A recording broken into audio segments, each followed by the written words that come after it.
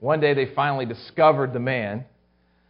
The rescuers noticed that he had constructed 3 different huts. And so they asked him about them. The man pointed and said the first hut was his house.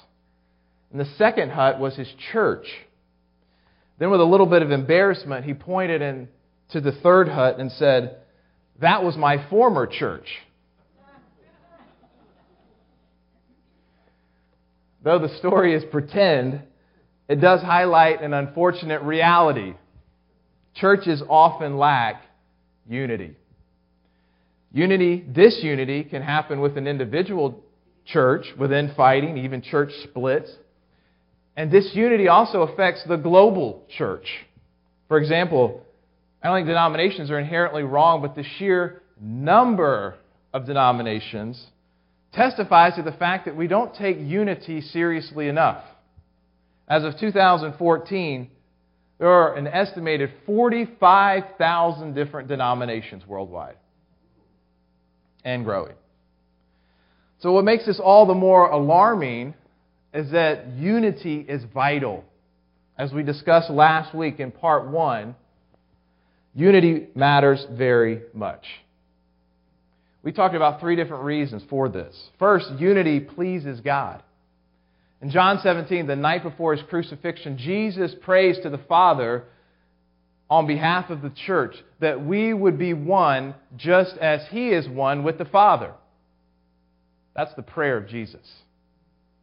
Moreover, God commands the church to be unified. It's not something that we can take or leave, optional. No, it is a commandment given to the church to be unified. So we also saw that unity stirs belief in God. Human history is a long story of excessive division. All kinds of things divide us, like race, social class, etc. So when Christians actually come along from different walks of life and can be united, it shows the reality of God who can overcome such deep divisions. Amen? And then third, unity increases the church's impact. You see, when we are unified, we help others to serve more effectively. As we pray, encourage, teach, love one another, it strengthens each person's specific impact to serve more effectively. So in other words, if you strengthen Joe, not only do you strengthen Joe to serve more effectively, but then you strengthen Joe, who then helps and impacts others, who then go serve more effectively, who then go serve and bless other people within the church and impact the community. Unity makes an exponential impact. So seeing the importance of unity, we should do whatever it takes to maintain it. Amen? And we know unity is difficult. We need motivation for it. It doesn't just happen. Paul in Ephesians 4:3 tells us to be eager to maintain the unity of the Spirit. To be eager to maintain the unity of the Spirit. The verb there, to be eager, is very strong, implying zeal, making every effort. One writer says about the word there, he says, quote, "It is hardly possible to render the urgency contained in the underlying Greek verb. Not only haste and passion, but a full effort of the whole man is meant, involving his will, sentiment, reason, physical strength, and total attitude." Friends, we should fight not to cause disunity, but we should fight for unity. And that's going to lead us to where we pick up today. Barriers to unity. I want to discuss 3 barriers that hinder church unity: interpersonal conflict, doctrinal differences, and matters of Christian conscience. All right? So let's look first at the first barrier. The first barrier is interpersonal conflicts. In my experience, this is the biggest cause of division. We say and do things that hurt and alienate each other. And conflict can exist in a church on all levels.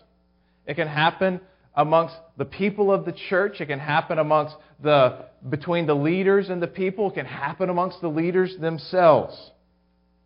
You say, well, why is this? Well, let's just stop and think biblically what's going on within the human being. When we become Christians, the power of sin is broken. Hallelujah. Amen? But the presence of sin still remains. Jesus identified what is in our hearts. It's not pretty. It's not pretty. What's still there? The power might be broken, but the presence of it's still there. He said in Mark 7:21-22, "For from within, out of the heart of man, come evil thoughts, sexual immorality, theft, murder, adultery, coveting, wickedness, deceit, sensuality, envy, slander, pride, foolishness." That's a lot, isn't it? So with these things in our hearts, conflict will inevitably arise. This happened in biblical times. It happens to the present day. For example, the church at Philippi was a good church. And they were commended by Paul in various ways, but they struggled with unity. And toward the end of the letter, Paul points out two women who were apparently at odds with one another. He says in Philippians 4:2-3, "I entreat Euodia and I entreat Syntyche to agree in the Lord.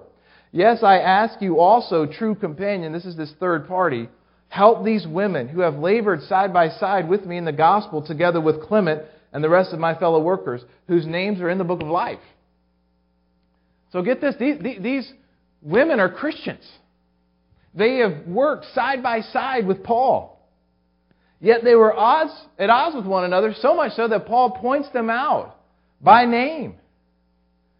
Interpersonal conflict always threatens the unity of the church. You say, well, what do we do? Well, you could easily do a whole other sermon on that. But let's just kind of go with where Paul does in Philippians, how Paul deals with disunity. So let's see what he says about this. Turn to Philippians chapter 2. Here's Paul's supernatural, inspired remedy for us to deal with interpersonal conflict and attaining unity. So Philippians chapter 2, page 980, if you're using one of the Bibles in front of you.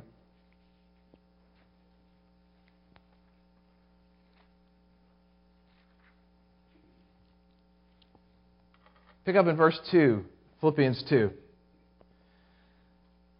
Paul says to the whole church here, "Complete my joy by being of the same mind, having the same love, being in full accord and of one mind. Do nothing from selfish ambition or conceit, but in humility count others more significant than yourselves.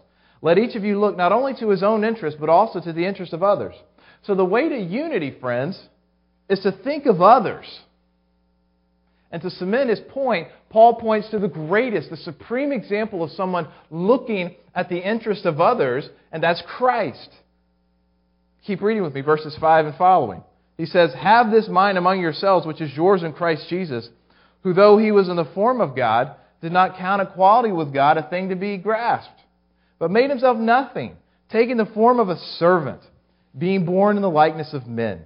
And being found in human form, he humbled himself by becoming obedient to the point of death, even death on a cross." So Christ died for our salvation. He thought of others when he left aside the glories of heaven to become a man, right? And to die on the cross. He did that thinking of others. Likewise, we are to think of others. If we will do so, we will stay united. Think about it. It's kind of hard to be divided with someone whom you're preoccupied and thinking of them and putting their interests above yours, right? Amen? Kind of hard to be divided with somebody when you're doing that. And here's some practical ways of thinking of others that will lead to unity. Encourage others instead of tearing them down.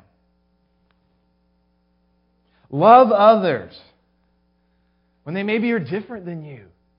Maybe not so lovable. Be patient instead of quick to anger. Ask for forgiveness when we hurt others. Be selfless instead of selfish. Speak gently, knowing that everybody prefers that instead of a harsh response. To preserve unity, we need to think of others. You say, well, okay, all right, I need to think of others. But what happens when it comes back to me and I am wronged in some way? Well, I'd say the same thing. Think of others.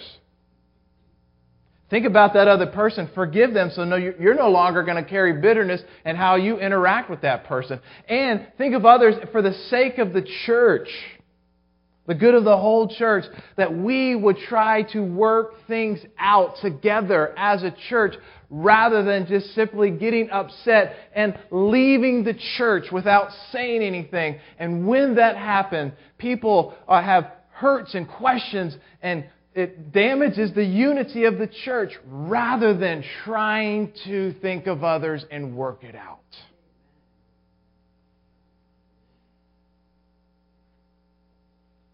So let me ask you, do you have any interpersonal conflicts in the church right now going on? If so, Scripture would call us to forgive. Love covers a multitude of sins. Or if there's something that you forgive but you still need to talk to with that person, then go do it. Go do it. Maybe you know of a situation where there's interpersonal conflict and you're kind of the third party and you know what's going on and it's not getting better.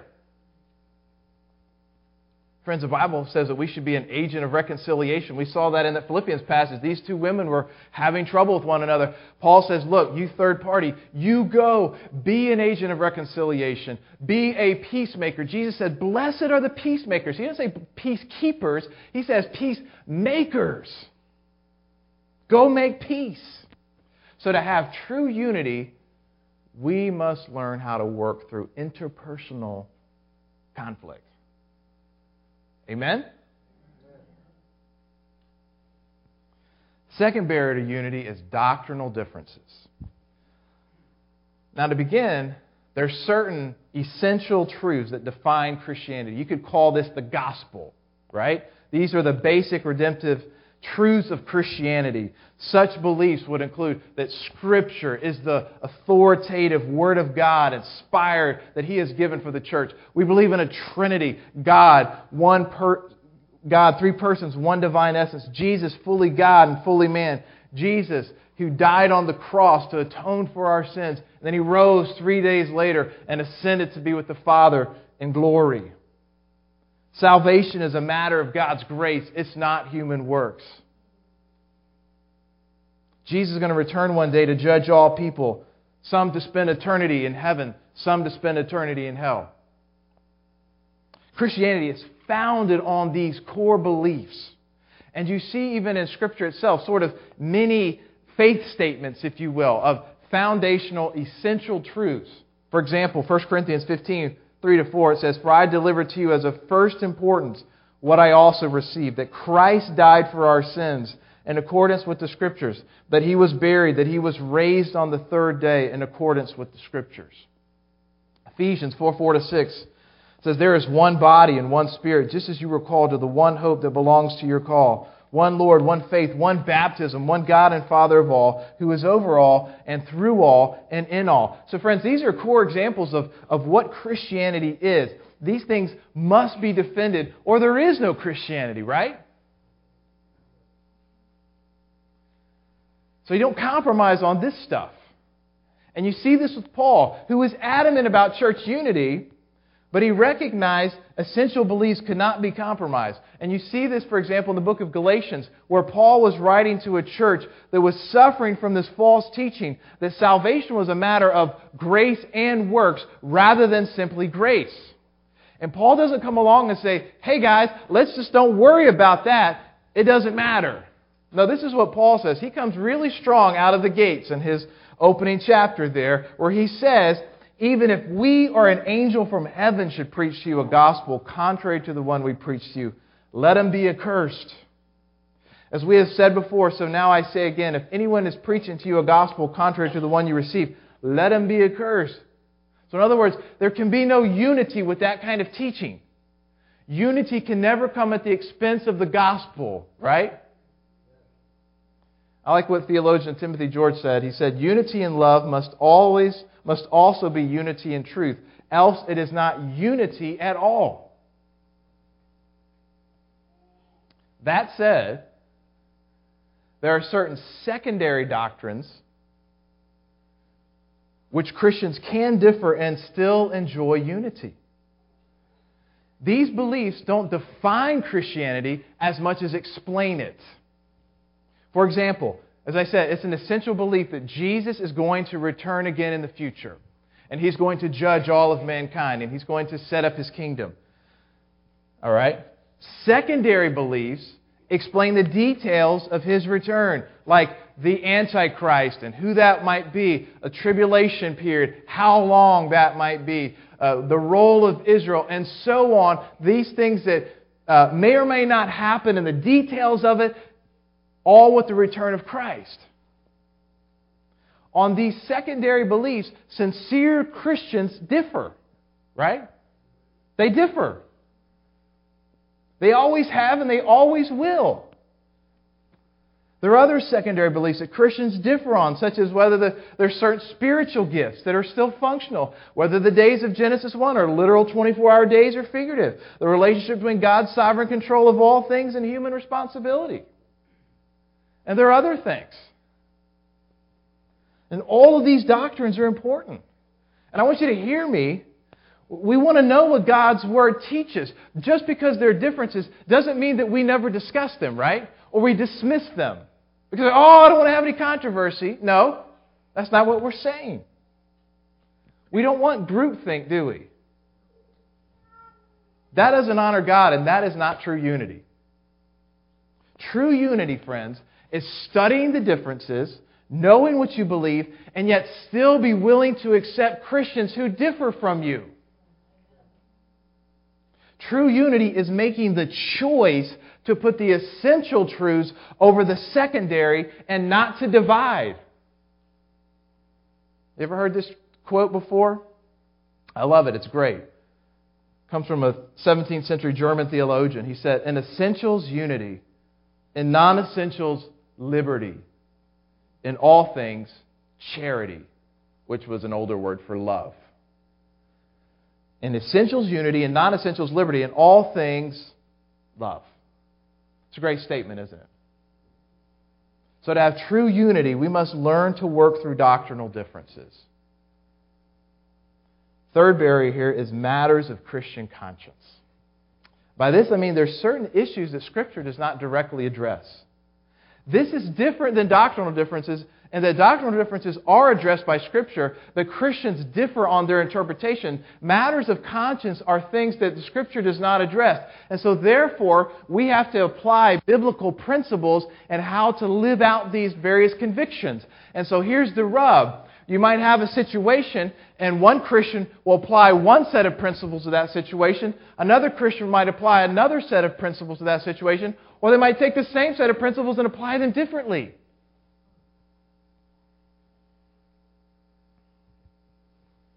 And there are a lot of issues where Christians differ when it comes to their conscience. The early Christians struggle with them, and so do we. Let me give you an example. Please turn to 1 Corinthians chapter 8. So you see how the early church had their struggles too.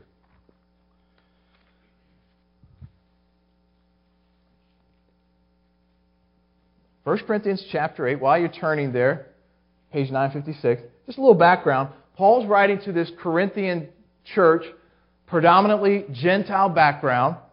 These Christians came out of pagan practices where they would practice idolatry, and as part of their idolatry, they would have various sacrifices to their gods and so on, and sometimes they would eat food as part of these sacrifices. And Paul deals with food that was then taken from these sacrifices and then sold out in the marketplaces. Okay? So that's just a little bit of background. And so there were Christians who had different consciences about that food that was sold in the marketplace. Okay?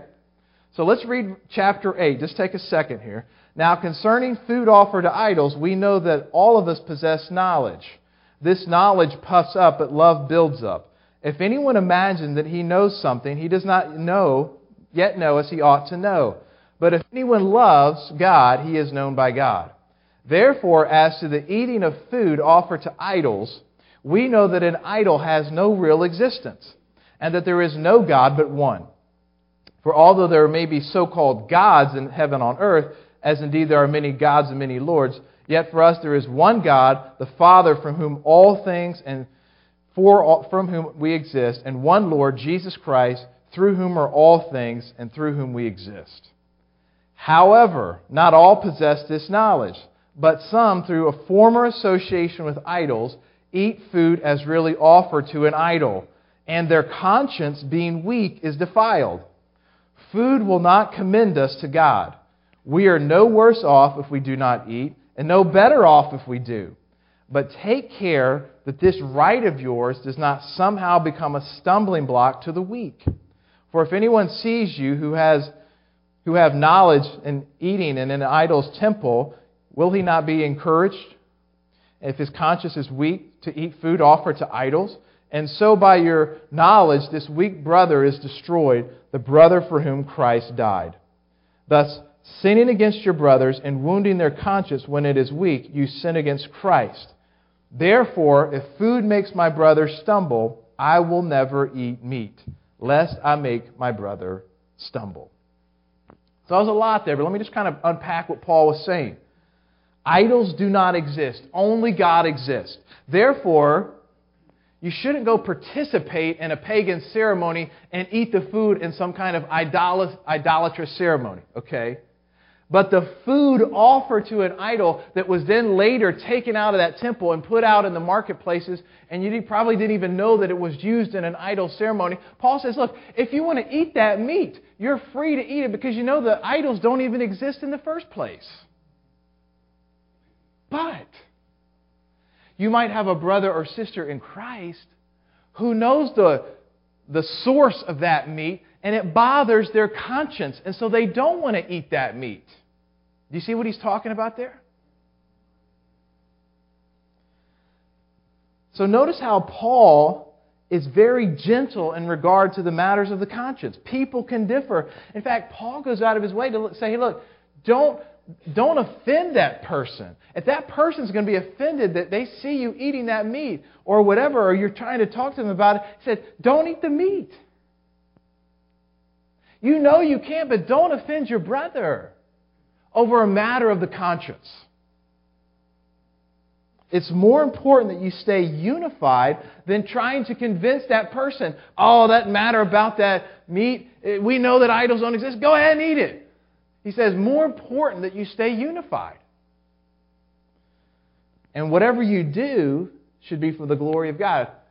In chapter 10, we won't go there, but famous verse that Paul writes, so whether you eat or drink or whatever you do, do all to the glory of God. Do you know that context is actually speaking about the conscience?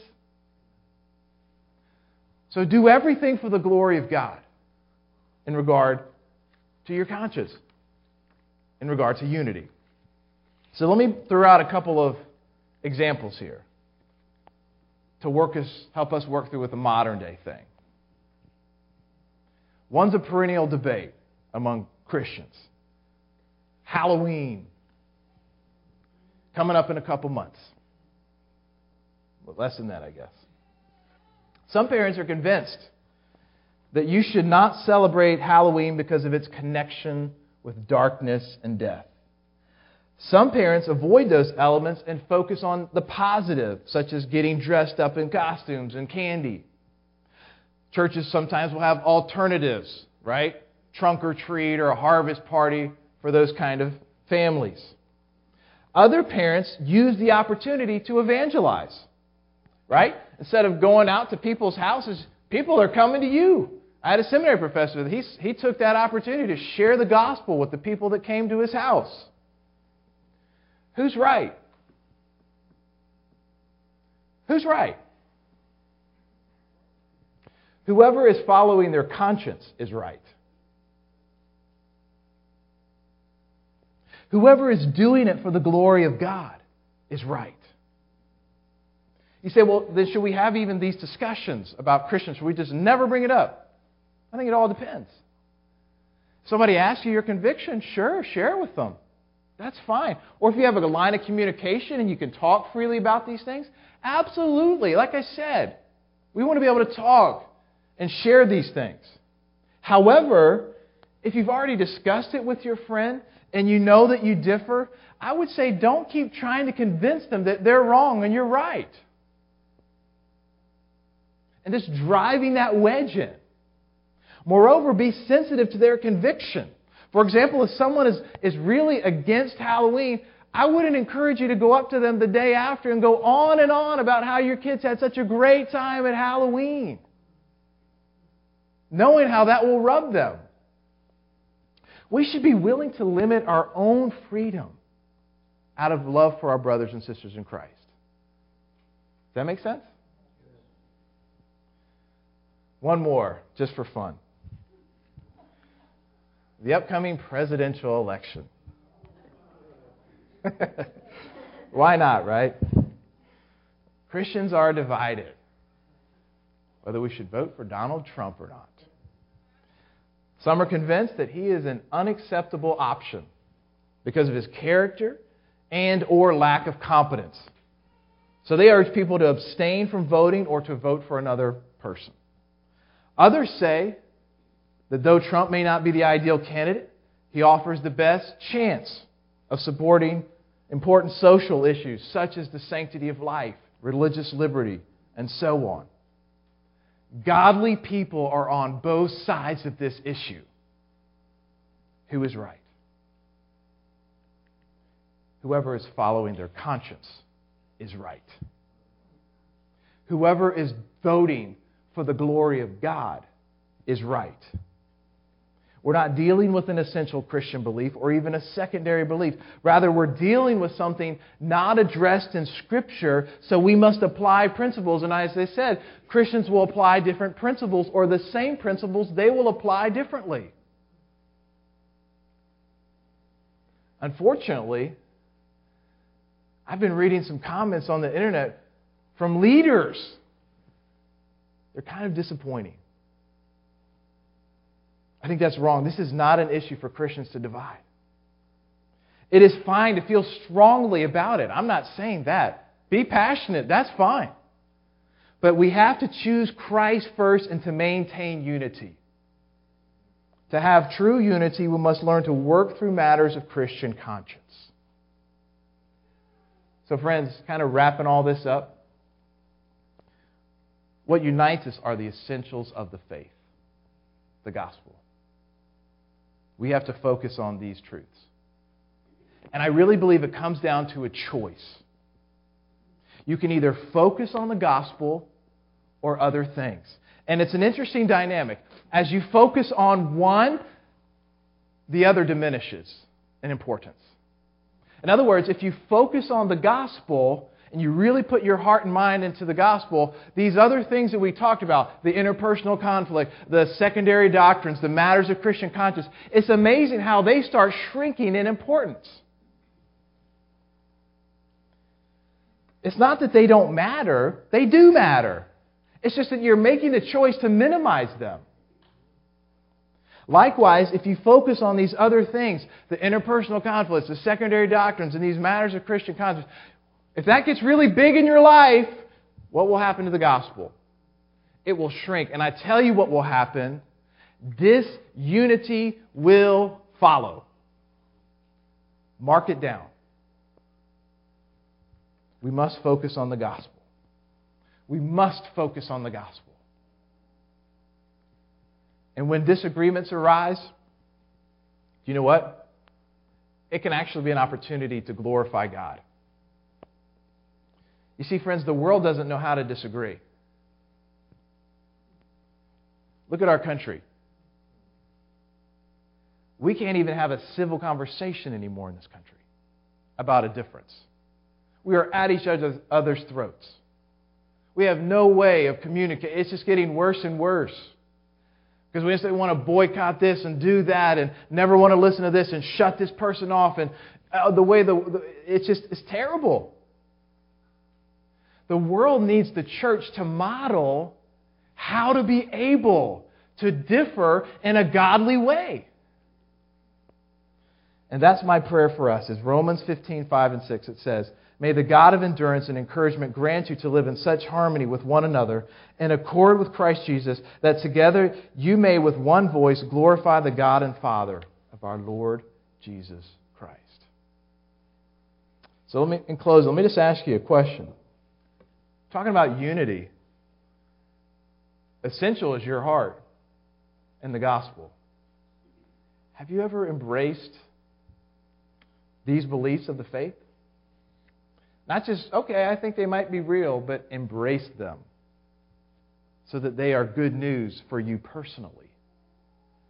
Going back again to Corinthians, Paul says, "For I delivered to you as of first importance what I also received, that Christ died for our sins in accordance with the Scriptures, that He was buried, that He was raised on the third day in accordance with the Scriptures."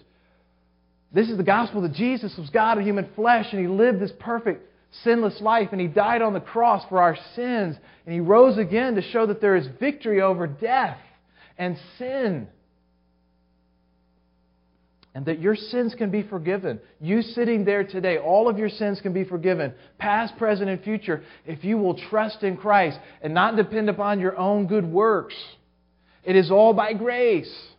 That is at the heart of the gospel. Has that become real in your life? Transformed you so that you are a new creature in Christ?